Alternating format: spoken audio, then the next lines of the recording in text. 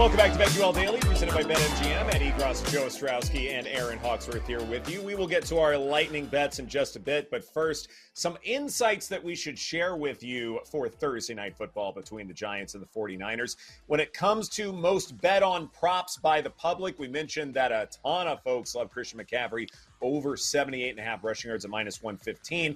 A lot of folks are also going against my pick in that Christian McCaffrey. They say he will have under 17.5 rushing attempts at minus 135. 92% of the bets are on the under, thinking this is going to be a blowout, so conserve CMC. I actually like the over in this spot. In fact, that's going to be one of my lightning bets here. But as far as some of the other key insights, they involve George Kittle. Scoring the first touchdown is at 10-1. Scoring an anytime touchdown is plus 180. And then the last one that's getting bet on a lot, Daniel Jones to throw an interception at minus 110. When you look at these insights, Joe, what stands out to you?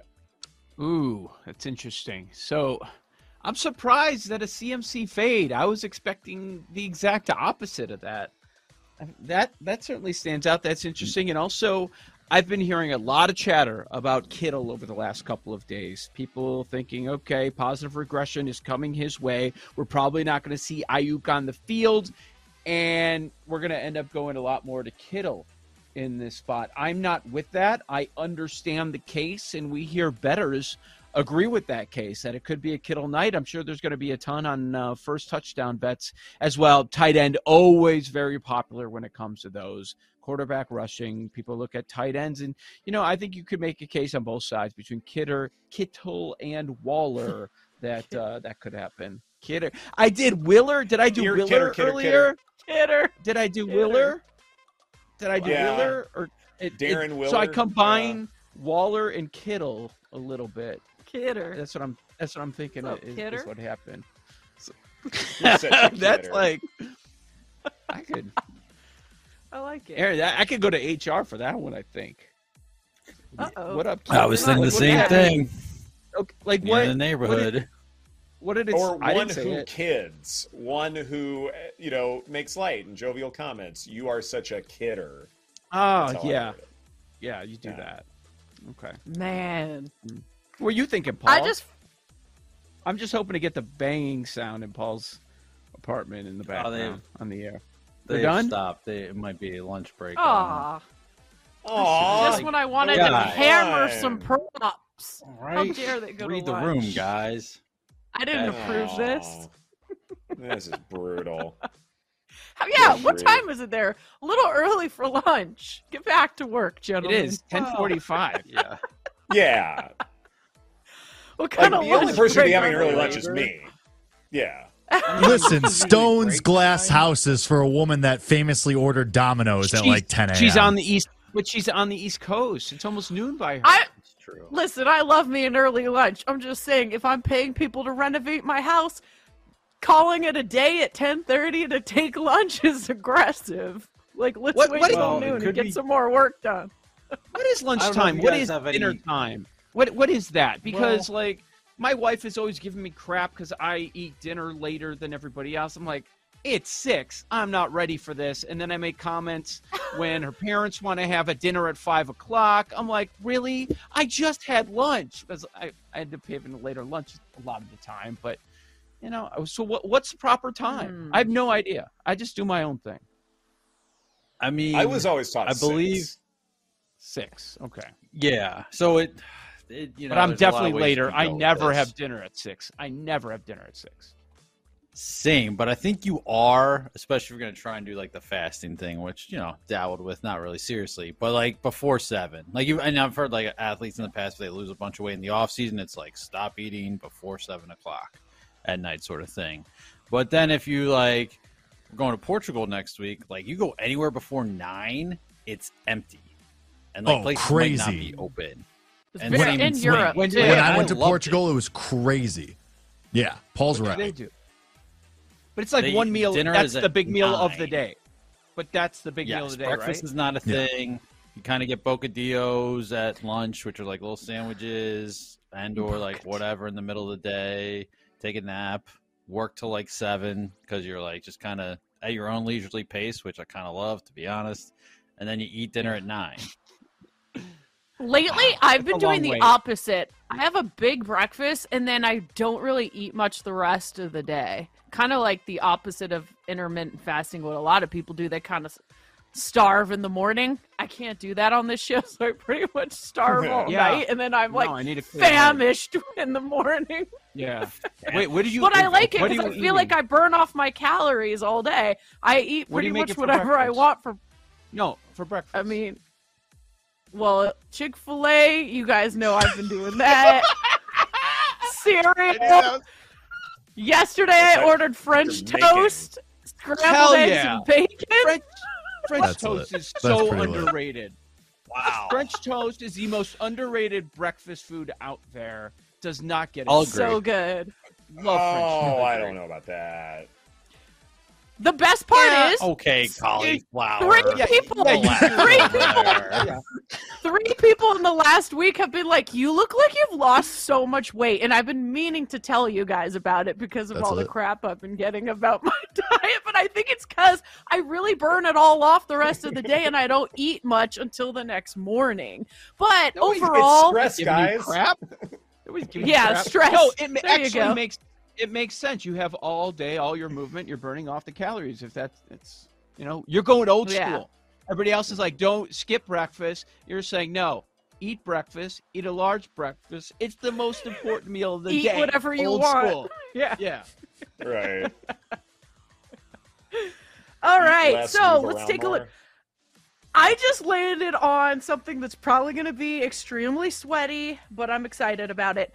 Daniel Jones over 211.5 passing. With Saquon out, isn't he going to have to pass the ball in 211? I was shocked it was that low. So why not? It's Thursday night. I need a good sweat. Over on Daniel Jones passing is just disgusting, but I'm excited for it. And then I'm also going to do McCaffrey over rushing and receiving 111.5, Paul.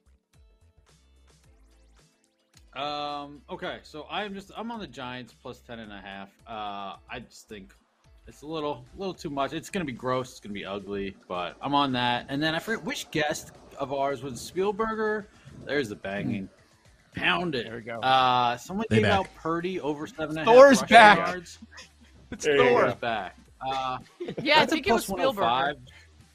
Yeah, so I will tail that Thanks, you and too. throw that into the lightning backs. And then I was gonna be on Kittle, but it's the most So popular public. bet, and so I think I will stay away. Okay. All right. Daniel Jones, rushing. Love it. He's going to be under duress all night. The left side of the offensive line is gone. It might get ugly for Daniel Jones. Hopefully he doesn't get hurt, but I think he's going to fly over 37.5 rushing yards just like he did in games 1 and 2 this year. Daniel Jones rushing. I don't see Elijah Mitchell rush attempts posted anywhere. I'd rather go there, but the rushing yards prop is heading north. Earlier when we talked about it was 26.5. The lowest I see now is 28.5. I think Shanahan's going to make sure that they feed Mitchell. So if you want to do a positive Mitchell prop, I don't have a problem with it. I'll give out over 28.5 rushing yards for lightning bets, but I'm curious what the attempts number is once we see those posted as well. And I think the Giants will be trailing. They're going to be passing. He had a huge explosive touchdown last week. Jalen Hyatt 10-1 for an anytime touchdown on the Giants. I think that's worth something. And FYI, his first touchdown number is 50-1 if you're looking for a bomb. Ooh, that's interesting. Mentioned CMC over 17.5 rushing attempts at even money. If Brandon Ayuk is out, then this is going to lose some value, so go ahead and snag it now while you can. Deebo Samuel, anytime touchdown at plus 105. I also am convinced when it comes to the 49ers, they've got a lot of great skill position players. This isn't just going to be about Brandon Ayuk, I don't think, even if he is healthy. They probably do want to distribute the football just enough where when they are playing a more formidable defense, that things are very much up in the air. And so I think when it comes to future 49ers props, and you're looking at, say, anytime touchdowns or over receiving yards, things like that, not the worst idea to kind of diversify the portfolio a little bit. I don't think they're going to constantly go to one player. At least they have it in the past. Now, if say they start doing that, in the next couple of weeks against more formidable defenses, then yes, then it is the Brandon Ayuk show or something like that. And then we're going to have sort of that coming out party, kind of like what Cooper Kupp had a few years ago with the Rams. But until that happens, diversify the portfolio a little bit. And so for me, Deebo Samuel makes sense as an anytime touchdown pick. And then in baseball, Dodgers over 4.5 team runs at -140. I think they'll have a little bit of positive regression after that series against the Tigers. And look, Kyle Harrison, the Giants hasn't faced this group before, so he might be in for a rude awakening. Jake? Yeah, I'll start there. I'm aligned with you. I think Kyle Harrison is in for a tough time. And I'm going to take the Dodgers team total over 4.5 there. I'm also going to go with Paul Goldschmidt, 2+ total bases. He has really good history against Wade Miley, 8 for 17, a double and 2 homers. Max Fried, under 1.5 earned runs against the Nationals, 67 plate appearances against this lineup. They're hitting just 172 against him. And in 3 starts this month, he has an exact ERA of 2. Grayson Rodriguez, over 17.5 outs recorded, hit that over in 6 of his last 7 starts. Over his last 10 starts, he has a 2.21 ERA, and the Guardians have been exactly league average offensively the last month. So, like Grayson Rodriguez tonight, I'm bringing him back. Paul's guy, Ke'Bryan Hayes, the return, 2+ hits, it's 2-1. He's batting .348 over the last 2 weeks, and his career versus Kyle Hendricks, 8 for 18. And then I'm also going to go with Tariq Skubal, over 18.5 outs recorded. Recorded 7-inning pitch in 2 of his last 3 starts, and it's the A's, so got to fade them some way. And the home run play of the day, just for funsies, Rowdy Tellez, 6-1 at one book, where others have about 4-1, so that's a huge misprice. He also crushes Miles Michaelis, 5 for 14, a double and 2 homers. And I have to admit, I ate a singular chicken thigh over the sink like an animal for dinner last night at about 7 p.m. That's my That was the whole I had dinner? a big, yeah, I go for a big lunch right after I work out, though. So, like, I'm usually pretty good. Mm-hmm. He likes big thighs. He does. Thanks for Tupperware watching. containers are like this presented big. by BetMGM. Oh, For those massive. Next Paul up seen is it. Jim Rome. Hey-o. For those watching on Twitch and YouTube, stay tuned for the Daily Tip. Take care, everybody. You've been listening to BetQL.